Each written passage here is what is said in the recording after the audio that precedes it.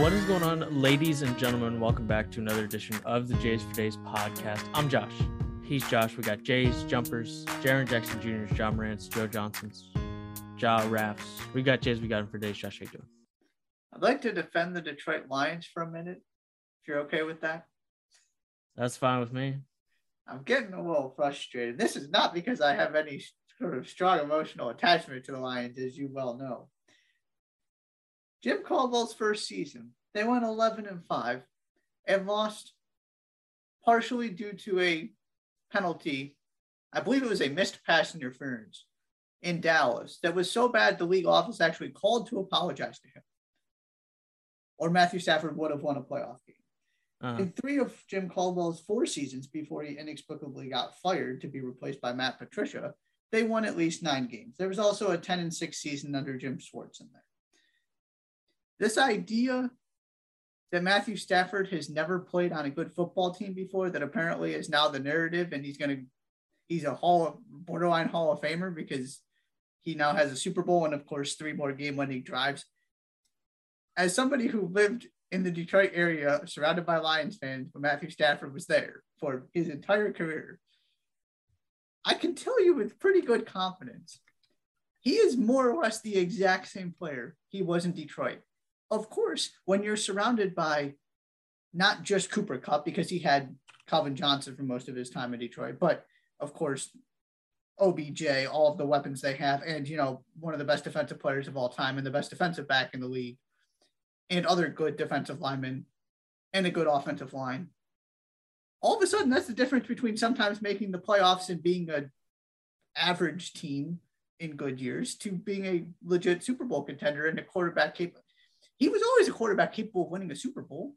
A decent amount of quarterbacks are capable if they get everything around them. And I'm not trying to denigrate him. He made some really key plays, and he's a very good quarterback. I've always thought he's very good. He also threw 2 interceptions and didn't look great for part of that game, which is now forgotten because of the drive at the end. This idea that all of a sudden everything was the Lions' fault and it's all perfect now because he's anywhere else except for Detroit. I have a real issue with that. I need to get that off my chest. Thank you. I mean, with all due respect, it took him 1 try to win a Super Bowl after he left Detroit. So it's actually really hard to argue that it's not perfect when he's not in Detroit because he's batting 1,000 in the Super Bowl. Yeah, the Lions were not the ideal landing spot, right? I fully acknowledge the organization is not entirely competent. It was a mess, but there was a stretch in there where they were good, despite everything the Lions have going against them for being the Lions. That's all. I believe he could have done it in other places too. Well,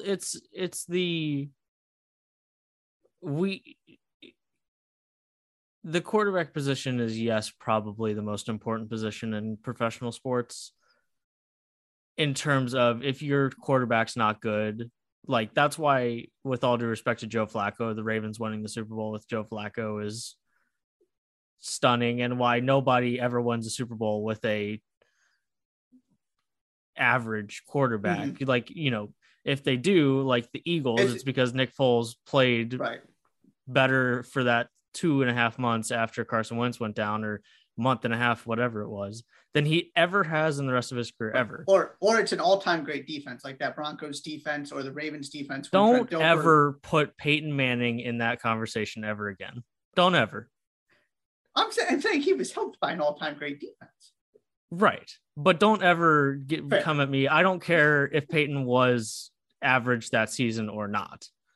It's Peyton freaking. He does have pedigree. You're not. Yes. He earned what he did for the first 15 years of his career. Sure. Earns the respect to not be, but not that you necessarily were, but the fact that people will actually say that he was bad that year. Like, you could have put anybody else with the same numbers that was average that year, and they don't win the Super Bowl. They just don't. But the point, it's almost like we forget that where I was going is that it's like you actually need a complete football team to win a Super Bowl. Yep. With all due, Tom Brady, yes, the best player to ever throw a football, but also had Bill Belichick. Also, like, if you go back through his Super Bowls, there are a lot of Super Bowls that were not pretty, like the actual game. Yep. Adam best performance he Vinatieri, lost. the defense, right? And I'm also not here to dog Tom Brady. Tom Brady's the best football player ever. Yeah. But it's almost like Matthew Stafford went to the team that equipped itself best to win the Super Bowl this year. Right, exactly. That's all I'm trying to say. I feel like we're just going, all of a sudden we need to make all of these narratives and change the history when I don't think it's too complicated. He's very good. He can't win a Super Bowl by himself. He's probably not elite, but you put him with all that talent, and sure, they're capable of winning a Super Bowl. Yeah. But the Lions also get some flack for having a quarterback that we just learned was capable of being the quarterback to win a Super Bowl, and them not getting anywhere. Absolutely. Close. Yes. They didn't put a team around him capable of winning a Super Bowl. There's no doubt about that. Yes. So they do get flack for that. Yes. But there are plenty of franchises in the NFL that have a quarterback capable of winning a Super Bowl every year, and capable of winning a Super Bowl that they have under contract for 7 years, and they never quite find a way to put a team together. So the Lions aren't alone, but it's also a little bit it's probably a pretty tough weekend for. I saw somebody tweet that Eminem is the closest the Lions are ever going to get to the Super Bowl. Eminem and their former quarterback being the quarterback of the Super Bowl winning team. Yeah. Like that's kind of a low blow. But wanted to get that. It was. Congratulations to the Rams, though. Cool story. I can't wait for the next team to sell all of their future to try to win a Super Bowl and it not work. Right. Because if they could do it, we could do it too. Right. In a year where, like, I'm still not convinced there was a single good football team this year. I'm still not convinced. Yeah, I mean, that wasn't a particularly great game, and it ended nice. There was a cool drive at the end. But there were the first hour of the second half after the T. Higgins play that was the first play of the second half, right? First or second. Yeah. After that, I mean, there was an hour there where it wasn't exactly pretty, and Bengals fans are probably kicking themselves because they probably should have won the football game. Right. And if it wasn't the Bengals, the other team very well may have won. Right. Exactly. Yeah. Anyways, Super Bowl's over. All-Star weekend this weekend, I think, like a week away. I believe that's correct. And college basketball a month away from selection Sunday. I guess a little less than a month away from selection Sunday. So we're going to take a stab at our top 16 teams at this point, grouped into the categories of seeds. So nice of the NCAA tournament to provide us with categories like that as seed lines. But before we get there, we'll do winners and losers as we do most Mondays, all Mondays through the beginning of the NCAA tournament. Mr. Doring, who is your winner this week? Didn't have to think too hard. How about Rutgers? They follow up the 21-point win over Michigan State with a win against Ohio State, a win at Wisconsin. They are now 15-9, 9-5 in the Big Ten. Their reward for a season-defining week. The rest of their schedule is as follows. Versus Illinois, at Purdue, at Michigan, versus Wisconsin, at Indiana, versus Penn State.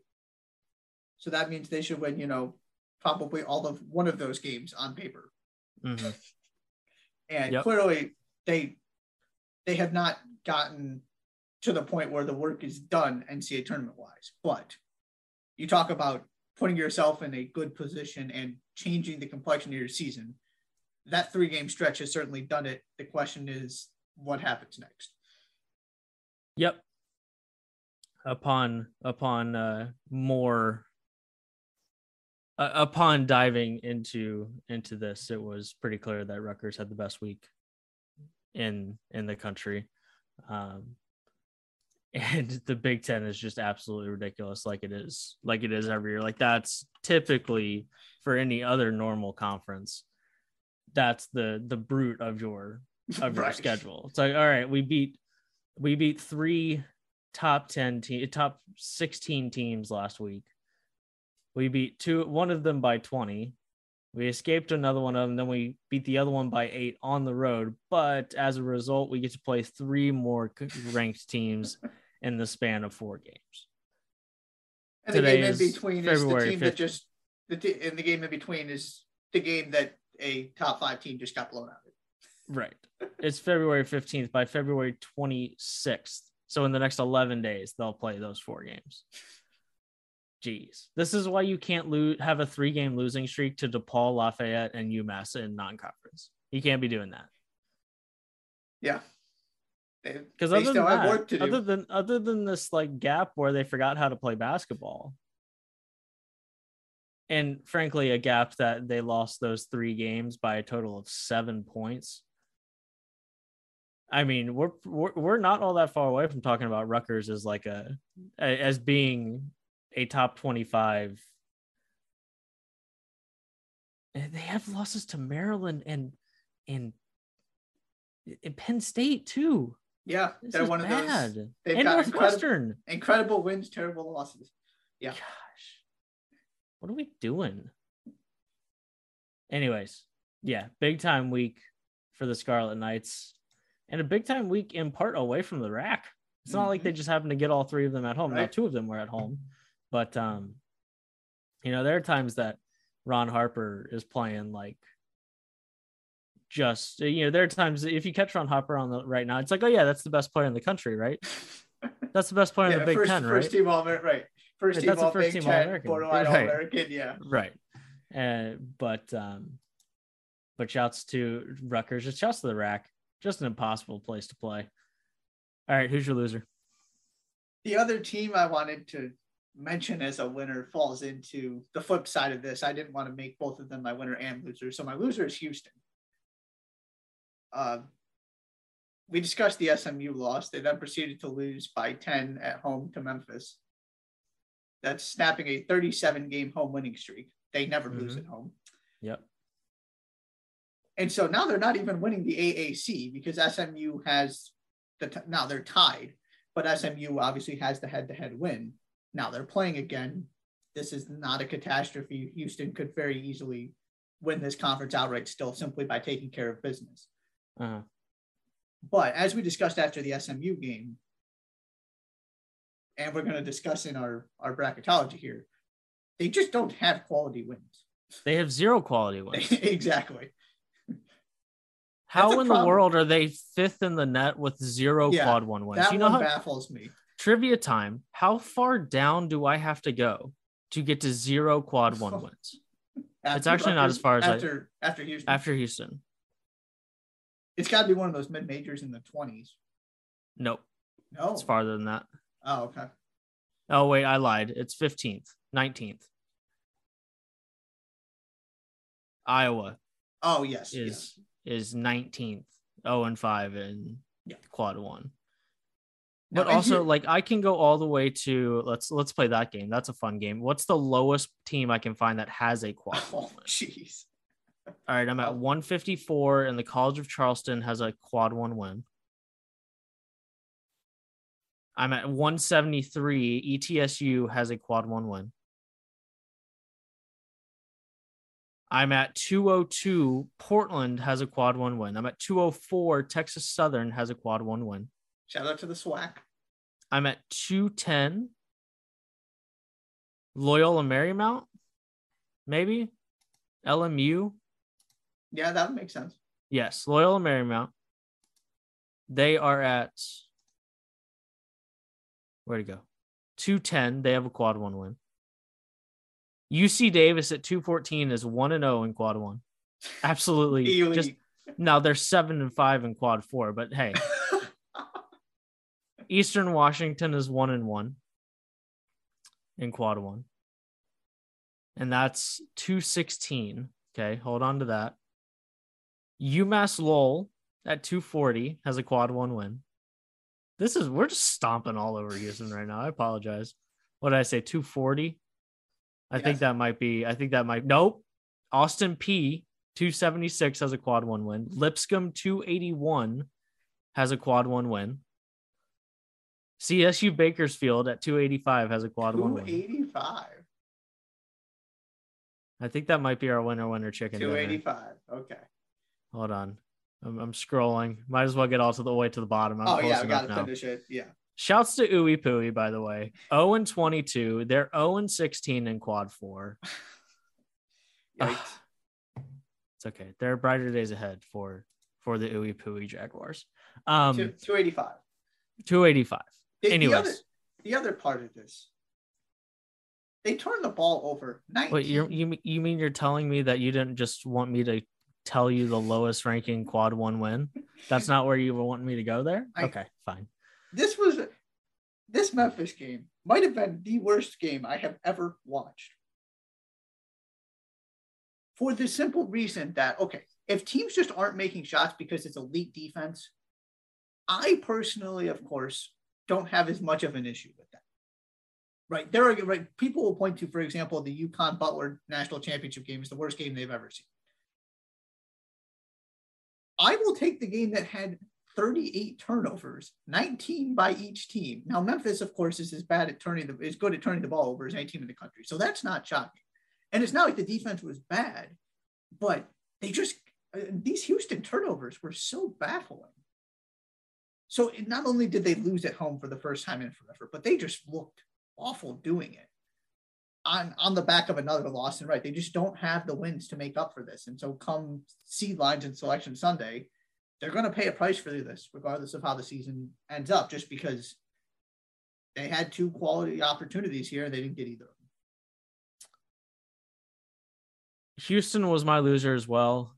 I will throw another team into the pot for the sake of diversity here, just so that we don't have both the same winner and the same loser, even though losing to SMU and Memphis. Okay, this might be like, if Duke doesn't win the ACC, that's embarrassing. If Houston doesn't win the AAC, that might be even more embarrassing. The injuries, they have something to point to. Sure, but they're still, yes. I mean, we could play that game too. How far down do you have to go to get to the next AAC team in the net rankings? Here we go. Memphis is the next best net rankings team. Anyways, I'm going to throw Marquette in there just because they kind of had a week that, listen, they lost on the road to UConn and then they lost on the road to Butler. The on the road to UConn is of course, one that you're not going to, like, okay, that's fine. On the road at Butler, now I'm certainly in the camp of healthy Butler is a better team than the record that they have next to their name, but it's still a team that coming into that game was 4-9 in conference, 11-13 on the season. And when you're trying to keep pace with even like UConn, who's 8-5. Now, the thing that Marquette has going for them is that the rest of their schedule reads as follows: Georgetown, Creighton, Butler, DePaul, St. John's. That's the rest of their schedule. So in those 5 games, they should go at least 4-1. And you should end up with at least 12. Are they missing a game? What game did they get postponed? St. John's? Have they played St. John's once? Do they still need to play St. John's twice? Are we not playing them twice? See full schedule. Anyways, because that only gets me to 19 games. Anyways, the point being that this week Marquette lost any hope of competing further. And now it was probably a stretch anyways coming into this week because Providence, Villanova, and those 2 teams play tonight in a top 10 matchup. And if Villanova wins that game, then nobody's getting anywhere. Providence is either going to lock it up completely or it's either going to be Providence or Villanova, right? I mean, that's where we are at this point. But the point being is that Marquette has backed up their really nice win streak with 3 losses in 4 games. And it's just hard to keep winning games at the conference level like that. And Marquette is seeing that, especially when you have those 3 games on the road. So not a huge deal, but still, losing at Butler is going to leave a bad taste in your mouth, even if it is inside Hinkle Fieldhouse. It takes them out of that sort of 3-seed conversation of just how high can they climb. Right. The answer is high, but not that high. Right. They're a very good team who's top 20, borderline top 25, absolutely in the running for a top 6 seed. Probably is going to get one if they do what they're supposed to. But yeah, it was kind of, okay, so what happens after Marquette puts together this run? Can they keep it up? And teams have bad weeks, nothing to be super concerned about. It certainly, in terms of winners and losers in the NCAA tournament outlook, it certainly hurts them. There's no doubt about that. Agreed. That's winners and losers. We'll do that. I guess only like three more times. Something like that. Before the NCAA tournament, when winners and losers becomes very, very obvious. But let's move on. Top 16 seeds. Okay. Nicely categorized into groups of 4 because that's how many teams are on a seed line. Josh, in case you were curious. And that has to do with how many regions there are in the NCAA tournament, in case you weren't sure. There's 4 regions, so every region has a 1 through 16 seed. So therefore, there are 4 1 seeds, is that 4 how that 2 works? seeds, so on and so forth. Yes. So now that I've given you a very, honestly, if you needed that, we might need to stop we might need to press the record button again to turn the microphones off if you actually needed that refresher before we do this, because I don't think that our understanding is at the level that it needs to be for this conversation. If we needed a refresher there, I'm not gonna lie to you. So I'm gonna proceed with the assumption that you didn't actually need that. Okay, fantastic. Top 16 seeds, we're gonna go in groups of, we're gonna go by seed line, and talk our way through it that way. I am not a bracketologist. Josh is not a bracketologist. So you're welcome to criticize in the context of people who do bracketology every single day for 3 months. But this is not what we do, but we've done our best. Okay. And there's also some of this, like, yeah, this is where I would put them. Correct. Not necessarily where the NCAA tournament would put them. So keep that in mind, that we are not trying to correctly predict the top 16 teams on each seed line. Keep that in mind. That's not what we're trying to do here. So with that being said, would you like to start with the 4 seeds or the 1 seeds? I feel like we should start with 1 seeds. That's fine. Because do you want to start with boring or less boring? Yeah, let's start with the ones. Okay. All right. Because the 4s were the most stressful part of this for me. Okay. All right. 1 seeds. Hit me.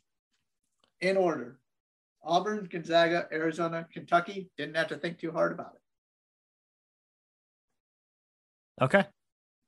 I've got 4 different teams.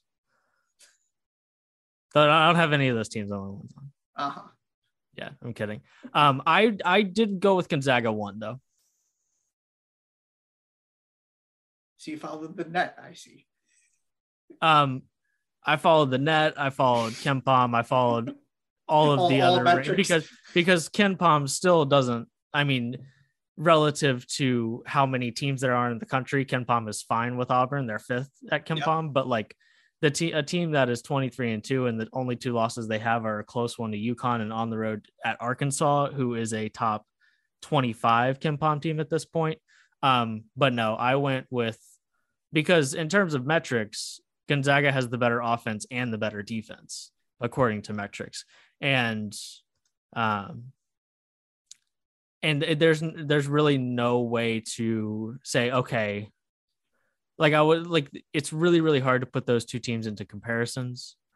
Gonzaga is 6-2 in quad 1. Auburn's 7-2. Yep. More quad 1 wins. By one. They have no other losses outside of quad 1. But like Gonzaga's quad 1 losses are to Duke and Alabama.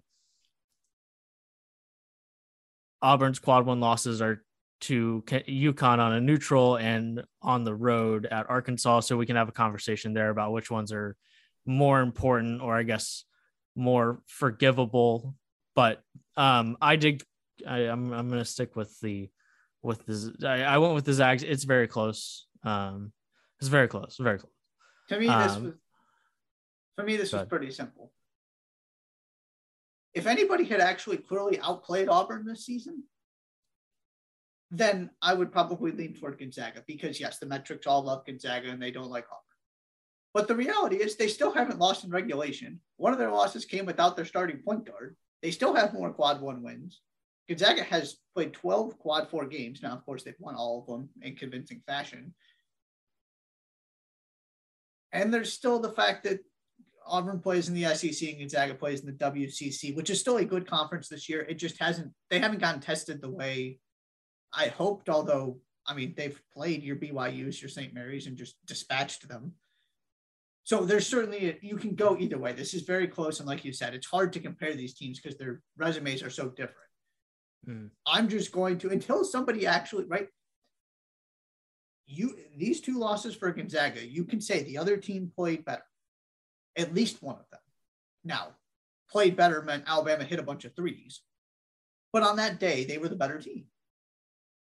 You can say that Arkansas was the better team in the Auburn for that game, and I think that's probably fair. I don't think Auburn played particularly well, but they still took it to overtime without their starting point guard. That I'm going to keep coming back to this, that they haven't had a truly bad performance yet. Well, or the worst performance they had probably is one of the close games against a bad SEC team they won on the road, right? It's not the Arkansas game. Right. The Gonzaga has the edge in terms of the quality of their losses, but all four of them are completely understandable between these two teams. So I'm going to go with the team that still hasn't lost in regulation. That's fine. Who are yours? I have the same other four teams. I have the other two teams. I have those two teams switch, and then Arizona at 3, Kentucky at 4. Okay. Yeah, I didn't have to. I mean, Arizona's second in the net. They lost to Tennessee and UCLA. Kentucky is 5-4 in quad 1. Arizona's 6-2. Mm-hmm. Both teams are undefeated at home, which is something I care a lot about because that implies you have quality losses because they're on the road. In theory, or a neutral court. Certainly, it helps your case in terms of the quality of your losses. So, and of course, Kentucky also has the fact that basically Severe Wheeler didn't play against LSU in that loss. So, there's that part of the complexion too. But to me, these are very clearly the 4 best teams in the country at this moment in time, based on performance and resume. I would probably agree with that. The 2 seeds in order, please. Kansas, Baylor, Purdue, Duke. This is so boring. I do have 2 of those teams switched, though. Which 2? Baylor and Kansas. Interesting. Baylor 9-3 in quad 1 to Kansas's 8-3 in quad 1. Those are the 2 best teams in terms of quality wins this season. And I also, and I don't completely. I also think Auburn's resume is even slightly more better, if not Auburn. Sorry, Baylor. I think that if they're healthy, they look better than they have the last couple weeks. I mean, and they're now coming off a Texas win that they blew them out of the water. So I think part of this is I just think that Baylor, when they're healthy, is the better team at this point still. And when they're healthy, I think that is something that is backed up by their performances when they have been healthy. And then I can just say, oh yeah, they have one more quad 1 win. They have the same number of losses outside of quad 1. Kansas also has a quad 2 loss along with Baylor. But there's my rationale. And it's also between those 2 teams. Baylor might be the most difficult team to evaluate also because it's not like their guys have necessarily missed games. I mean, they have, right? But it's not, okay, if they're playing, they're healthy. They've had some lingering injuries, specifically James Akinjo. Right. So it begs the question of, if they were truly healthy, how close are they to the team that we thought they might be when they were just destroying everybody and were the number 1 team in the country? Right. They've got the 9 quad 1 wins. Ultimately, the reason I put Kansas ahead is Ken Palm's got Kansas' schedule as the 3rd most difficult in the country. And they've got 8 quad 1 wins. And they have signature wins, which is my thing with Baylor. Their only bad loss is Oklahoma State, which is remarkable considering what they've gone through. Just you look at we're talking about Michigan State, Villanova, and Texas, right? They're beating the teams they're supposed to, but when they got their shot at Kansas, their shot at Texas Tech, those games they have not performed particularly well in, and at least have not won. And Kansas wiped the floor with them. So that's where I gave a slight edge to the Jayhawks, but I'm with you that it might be a different conversation in terms of how we view Baylor if they had been healthy, because they very well may have been more in the 1 seed conversation. But this is where they are. They played a bunch of good teams. They just haven't really beat any great ones. That's fair. And you can also just go, you're right. These two teams played and one team beat the other by 24. That's hard to argue. But I will still have, I think I will still give the slight edge to the Bears when you combine health, when they are truly healthy, and because I've never been completely impressed by Kansas this year, yes. Apart from maybe the very beginning of the season. And for like a good 2 months, I was impressed by Baylor. Yep. Mm-hmm. And I will, I'm not the committee that has to hold itself to, but like the eye test also matters. And even, I suppose, when they beat Baylor by 24, that's impressive. But now I'm going in circles. But other than that, so I have Baylor 1, Kansas 2 in terms of 2 seeds. And then Purdue and Duke 3 and 4. I can't tell you how badly I wanted to drop both those teams down to the 3 line. Yeah, but like when you look at it, I couldn't do it. Nope. And we'll get to the 3 seeds and my passionate feelings about 2 of these teams I have at the top of the 3 line. But yeah, you can't ignore what Purdue did at the beginning of the season, mm-hmm. right? They did climb to number 1 and were just destroying everybody they played. They've got 7 quad 1 wins, 9th in the net. Their only home losses to Wisconsin, which looks much, much better than it did at the moment. And they've played, obviously, between the Big Ten and some of the games they scheduled in non-conference, an incredibly difficult schedule. And also had, 2 wins over Illinois, those kind of things. Duke, those wins over Gonzaga and Kentucky are absolutely carrying them right now. Yes, they are. They have 4 losses. 3 of them are outside quad 1, and one of them's a quad 3. Still 11th in the net. And I'm always the person that puts less value on signature wins. But those 2 that just keep getting better and better, which is, I would almost go so far as to argue it's simply lucky on Duke's part that they got them both early and then ended up being potentially the best 2 teams in the country, at least 2 of the top 4. Yep. But we've been over Duke's inconsistencies 1 or 2 times. But yeah, those 2 seeds, the 1 and 2 seeds, relatively easy in terms of the 8 teams that I ended up with on those 2 lines. But it gets more fun when we get to 3 and 4. Give me your 3 seeds, please, in order, because I don't need you to try and confuse me with a order that would be described as random. Illinois, Providence, Wisconsin, Villanova. Okay. Who do you have? I have, drum roll, please. You said you had Illinois, Providence, Wisconsin, and Villanova? Yes. I have Illinois, Providence,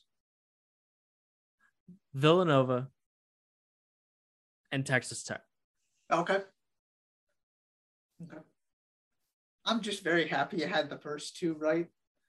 What, Illinois and Providence? Yes. Now, if we were doing this podcast in 24 hours and Villanova had just beat Providence at the dunk, then I'd probably put Villanova ahead of them. because then you'd be 6-5 in quad 1 to 4-2 for Providence in quad 1, and you have the head-to-head, and the metrics like you way more, because Villanova is a top 10 Ken Pom team. Providence is, I mean, we've talked about this. This is just incorrect, but they're still 50th, 47th, and the net doesn't love them either for some reason.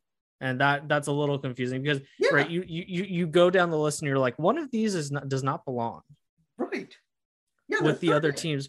Like Loyola Chicago at 2-2 in quad 1, 2-3 in quad 2, and then no quad 3 and 4 losses is higher in the net than Providence right now, who is 4-1, 6-1, 5-0, 6-0. Yeah.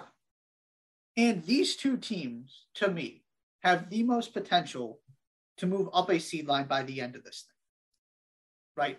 We're doing this on the premise of if the NCAA tournament started this week and we're making the few. Because if Illinois wins the Big Ten outright, which they are in position to do, and then make it to the semifinals, final of the Big Ten tournament, assuming Purdue doesn't then win the tournament and beat Illinois for a third time or something like that, to me, they have to be a 2 seed. They have now part of the issue here is they have 2 quad 2 losses. One of them was Cincinnati, which they were just in a strange place. I can't explain that one. The other one is Maryland, which of course Kofi Coburn didn't play. So I'm not going to punish them too much for that. Their other 4 losses are Purdue twice, Marquette without Kofi Coburn, and Arizona. I don't know what else you want from this team. I think that's a fair question, Josh. Right? We got to see how it ends because Purdue had built up so much stock, what they did, right? The gap between Purdue and Illinois at the start of the Big Ten was so large because of how non-conference went. The Illinois has had so much work to do to close that gap, and they're not quite there yet if we're talking about today, which is why I have Purdue ahead of them still. But the more they keep winning, and the more that these other Big Ten teams keep losing games they shouldn't lose, the more that they have to end up as a 2 seed. Because at some point, you have to just sort of throw the Maryland loss out the window because Coburn wasn't there. And like I said, those are their only 2 losses that are in any way, shape, or form remotely bad. And they very nearly beat Purdue at home. That was a coin flip game. Purdue ended up coming out on top. And then you get to Providence. They got smoked by Purdue at Mackey. Yes, now, right. Purdue ran them out of the building the second time. Yes. And then you get to Providence. Yeah. I'm at a loss for words as to how the net has them 30th. If they win the Big East outright with, let's say they split with Villanova and they make it to the final of the Big East tournament. If Duke doesn't take care of business, they've got to be in the 2 conversation as well. Especially if Duke can lose to Virginia and still be a 2 seed. Why can't Providence lose to Virginia and still be a 2 seed? Because, by the way, that's their other loss. On one of those days where Virginia played Virginia defense and it was just ugly. It happens. Because, right, they have 2 losses. And by the way, they beat a healthy Texas Tech who you have as a 3 seed. What more do you want from these guys? Right. These 2 teams are the 2 that confuse me that I will continue to go to bat for. So I'm glad you feel the same way, at least to a certain extent. I'm clearly not as passionate about them being the first and second 3 seeds as you are, but this is especially because, like, if you look at the metrics, all of them, Providence shouldn't be one of the 16 top. We shouldn't mention Providence in this podcast. And I just don't understand why. And neither do I. Yeah. Right. Without paying attention to the body of work. Right. Because it is a bit head scratching how the body of work gets to where they are. And it's not like I'm suggesting they should be a 1 seed. You know? They're eighth. Even though I think they're closer to a 1 seed than where the metrics actually have them. Yeah, 100%. they're up to 8th in the AP poll. If they beat Villanova, they'll probably be pushing the top 5. Right. Yeah. The only thing I can come up with is if you go through their schedule, they beat Fairfield by 7. They beat New Hampshire by 9. They beat Northwestern by 5. They beat Central Connecticut. That's 15. They have a lot of like we're like a total of 7 baskets away from them being 18-5 rather than 18-5 again, and with losses to teams that they probably shouldn't have, and especially in Big East play, when you go down, they beat St. John's by 10 at home. They beat Georgetown by only 8 at home. They beat Butler by only 7 at home. They beat Xavier by only 3. They beat Marquette by 2. They beat St. John's by 4, and then they needed overtime to beat DePaul. So that's if I'm looking for things, and it's clear that style points matter. Yeah. That there hasn't been, to their credit, they've won all of those games. This isn't me saying, you shouldn't really count those games. That's not what I'm saying. But when you go through their schedule, that's the only thing I can think of to point to. Yeah. They just have very few style points, and their losses, they got blown out of the building in both of their losses. Losing to Virginia by 18 is like losing to anybody else by 40. Right. Especially this year's Virginia team is sub 75 in both offensive and defensive efficiency. Anyways, but they still play good defense. Losing to Marquette by 32 is really tough for your style points. But that's the only thing I think of. But that in my head, drops them from somewhere in the 15 range to somewhere in the 25 range, rather than them not even touching the top 30, even sniffing the top 30. Right. That's absolutely what it is. Is that there's nothing pretty about what they do. Sniffing the top 25. Sorry. Yeah. To me, style points should just never have that much value. What is the point of keeping track of wins and losses if the question that is really what's your point differential? That's a fun game to play. Who would be the number 1 team in the country? I guess it would be Gonzaga. Probably. Yeah. Which is why the metrics love Gonzaga. Yeah. To me, there is absolutely something about showing up right up. They had a couple nights they didn't show up, but of actually just playing winning basketball, as opposed to you have an Alabama situation where they look great some nights and then some nights they aren't competitive at all. I don't want that team. I want the team that shows up every night and grinds out wins in the Big East. You're absolutely right. I find it appalling that style points had that much of an impact. Yet they do. Okay, Let's move on. 4 seeds. So I have Texas Tech as my first 4 seed instead of my final 3. So I flipped. And I have Wisconsin. I have Wisconsin as my first I've got Wisconsin, 4 seed. Wisconsin 2 spots higher than you. Yes. 2 spots or 1 spot? 2. I have Wisconsin, Villanova, Texas Tech. Okay, gotcha. So my 4s are Texas Tech, Tennessee, UCLA, and Houston. I have those other 3. My 4s are Wisconsin, UCLA, Tennessee, Houston. My rationale for Wisconsin is primarily based on just quality wins and the fact they play in the Big Ten. They've got 7 quad 1 wins. I don't really care they lost at home to Rutgers. Rutgers is good.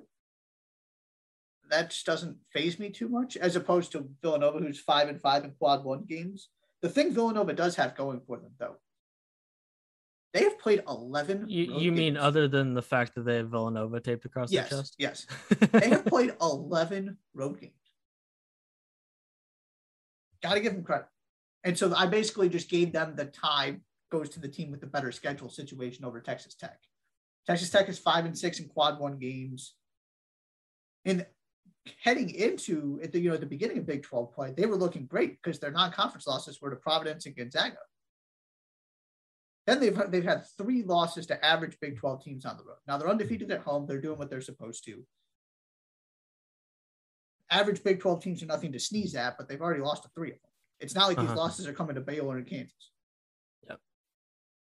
That's why I knocked them a little bit and had those teams ordered the way I did. Yeah, I had Villanova ahead of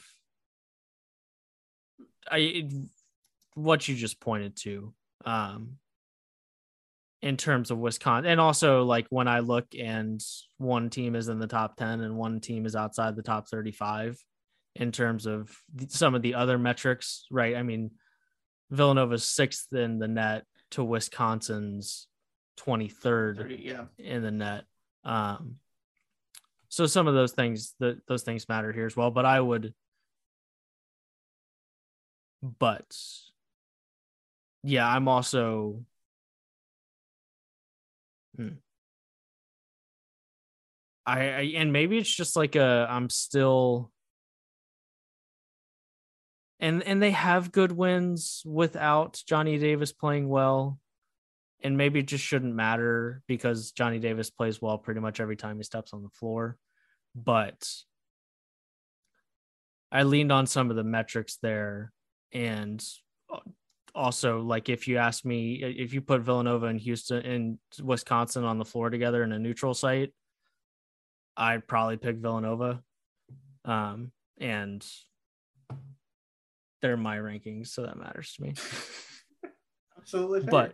But I have Wisconsin as my top 4 seed, and UCLA, Tennessee, Houston following.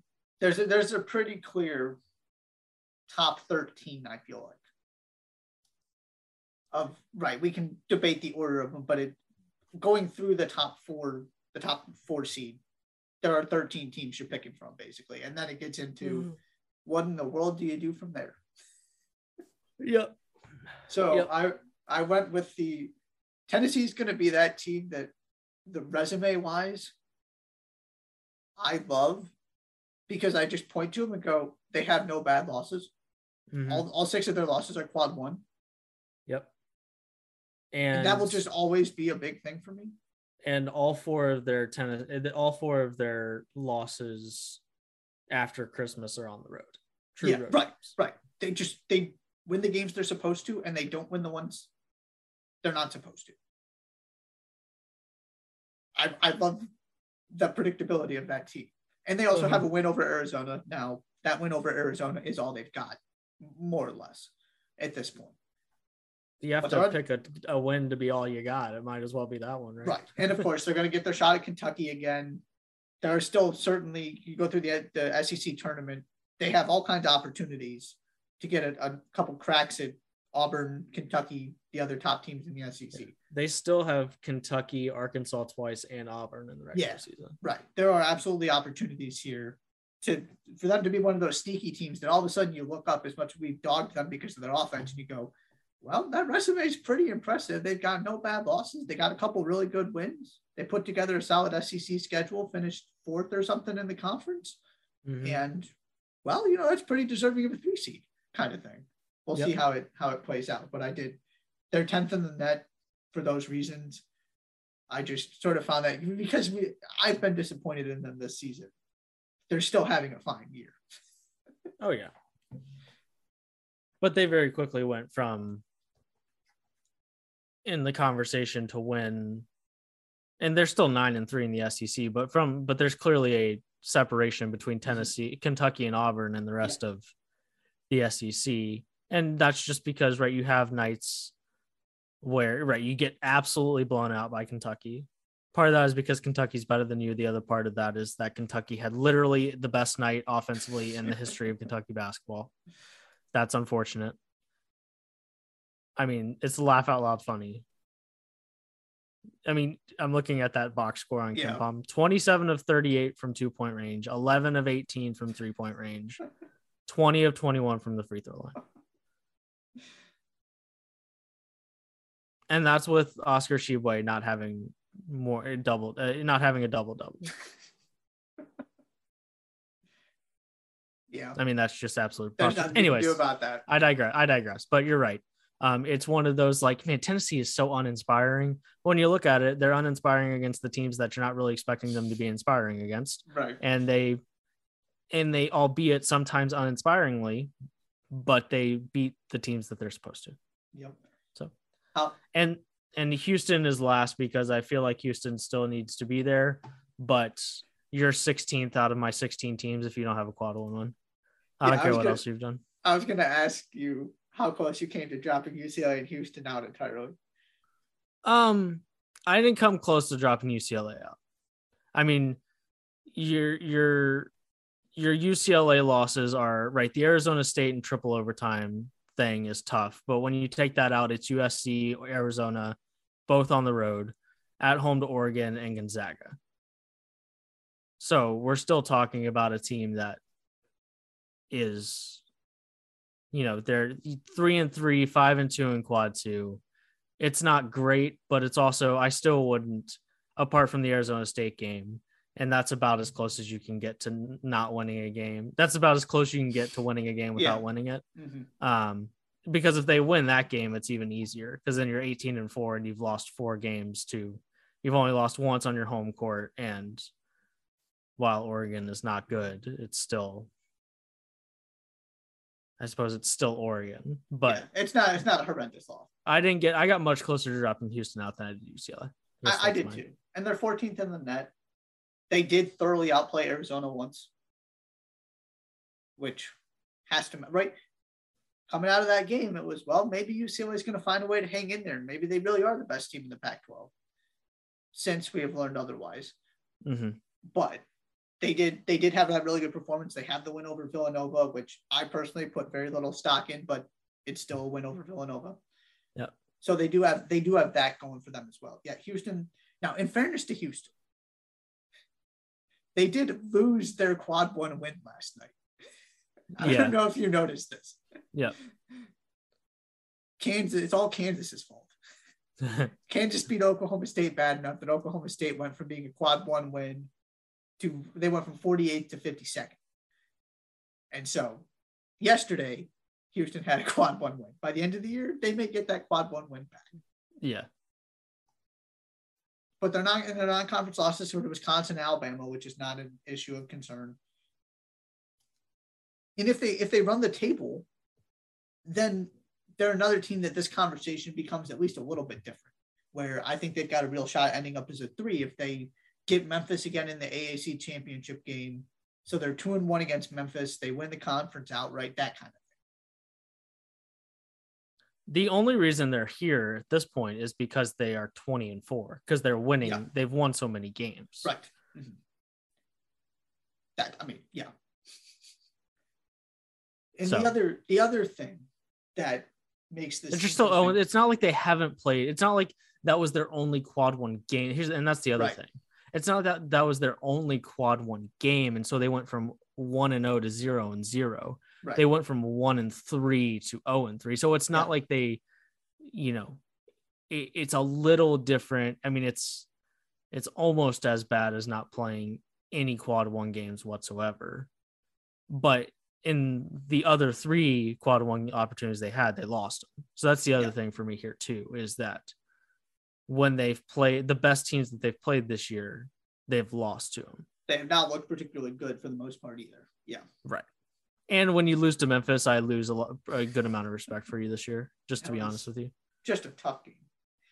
Yeah. The other thing that Houston has going against them is, because I will continue to go to bat for these teams battling injuries, Illinois, Baylor, etc., where you can point to, and Wisconsin to a certain extent, right, that Providence lost, didn't have Johnny Davis. The only difference, though, is that Houston is not getting their injured guy back. Exactly. Houston is who Houston is at this point. Right. Yes, you probably Sorry to steal your thunder, by the way. No, you're fine. That's what makes this difficult, is you might have lost your best 2 players. At least your best 2 scoring options. Mm-hmm. But you can't frame it as, well, they didn't have them if they were coming back in a week, okay, you lost 2 games to the other 2 teams that are actually pretty good in your conference One of them was on the road. One of them, you turned the ball over 19 times. You didn't have your two go-to guys offensively. I can forgive that. Those guys aren't coming back. Mm-hmm. This is the Houston team that is going to show up in the NCAA tournament, which puts more stock in those losses. And so you've got to sort of prove from this point forward, if I'm a selection committee member, that, and to really credit, this is exactly what they were doing until this past week. And we've talked about this before, right? Very quietly, they were just top 5 defense, continue to win, no issues whatsoever. And then they played the other good teams, as we saw in non-conference, where they just have a hard time showing up against the better teams they play. Mm-hmm. And so it begs the question, what would happen if this Houston team played in the Big East or the Big 10 or the Big 12, where you don't have the luxury of playing all of these, 75 to 125 ranked teams in the net in KenPom all the time, where SMU was the worst team in your conference, more or less. And you were playing the Wisconsins of the world and the Alabamas of the world every single night. Mm-hmm. I will the taking these teams that have these sparkling records, and it goes to Houston football too, and Cincinnati football, I guess more specifically, right? Of what happens if you put those teams in a power conference or a power conference team in their conference? That has to matter in this conversation. Last year, Houston proved that Houston team was more than capable of being a top tier team in a Power 5 conference. This year's team has not proved that yet and really won't get the opportunity until the NCAA tournament. So they need to take care of business between now and then so that this doesn't become even worse. Yep. That sounds about right. Who was the team closest to getting the 16th spot? That was the other part of this, is I didn't really have somebody to point to and say, I want that team in. Right. I mean, probably Michigan State. The teams that I spent a little time looking at were Michigan State, Ohio State. Yep. Ohio State, because sort of in this group of other teams, right? Ohio State 4-5 in quad 1, 3-1 in quad 2, doesn't have a loss outside. Michigan State is similar with their 4-4, 6-2 in quad 2, no extra losses. That's probably where I would have gone next. Like before this week, Marquette would have been in that conversation. Yep. Being under 500 in quad 2 is tough. I mean, Arkansas has a weird resume. Only 2-4, but they're 6-0 in quad 2, but they've managed to take 2 quad 3 losses. But it was probably one of those next Big 10 teams. That's probably where I would have gone next. The other team I would throw in there is Alabama. Yep. I just have a personal issue putting that team in there. So I wouldn't have done it. But the metrics are going to love them because they've beaten all these great teams. Right. Whereas I point to, I don't know what team is coming up every single day when they take the court. Right. As a real negative. I think philosophically, and this is part of why I didn't want to try and guess the committee, because to me, it's much more fun to explain the things that you care about. Because I just think I'm philosophically opposed or sort of at odds with the way the committee views things and the way the metrics work, which is why I sometimes get frustrated. Because to me, this is just more or less common sense. Of course, everybody has differing opinions because there's so many different things you can point to. Strength of schedule, quality wins, quality losses, where the losses happened, what the metrics say. You can spin this so many different ways about why one team should be ahead of another, which is what makes the conversation fun. Yep. Agreed. Anything else? I'm kind of ready for conference tournaments. Yeah, I'm to the point where I'm fatigued by conference basketball. There are a couple games left that I'm looking forward to. But we're certainly to the point where I'm like, alrighty, Like Providence, Villanova tonight will be fun. Kentucky's at Tennessee tonight. Yep. That'll be fun. But you're getting to the point where like the midweek, I'm like, it's a Saturday. You got Illinois, Michigan State. You got some good games. Alabama goes to Kentucky. It's not like we've run out of good games. No, not at all. I'm just like, I'm to the point where I'd like to see teams play teams that they don't normally play. Mm-hmm. Yeah, to me, a lot of it is, okay, I want to watch all of these games and see how the season progresses so that I can sort of draw my conclusions about teams and feel like I know how I feel about everybody heading to the NCAA tournament. So that when we get to looking at a bracket, I can say, I'm picking this team to win this game because of X, Y, Z. Even if 75% of the time the logic is completely wrong. Right. I like being able to talk myself into why I set my bracket up the way I did. Yep. I feel like I'm at that point. And so now it's just sort of getting to the finish line. Who wins conferences? How do conference tournaments play out? And then, of course, we get to look at the bracket and have the fun. Yes, we do. Please, we'll be back on Thursday, by the way, later in the week. Please subscribe to the Jays for Days podcast, now podcast, Spotify, and Google Podcasts. Follow us on Twitter at Jays for Days Pod. Check out the pod being. We'll be back at some point later this week. Thank you so much for listening to this edition of the Jays for Days podcast. I'm Josh. He's Josh. We will see you later.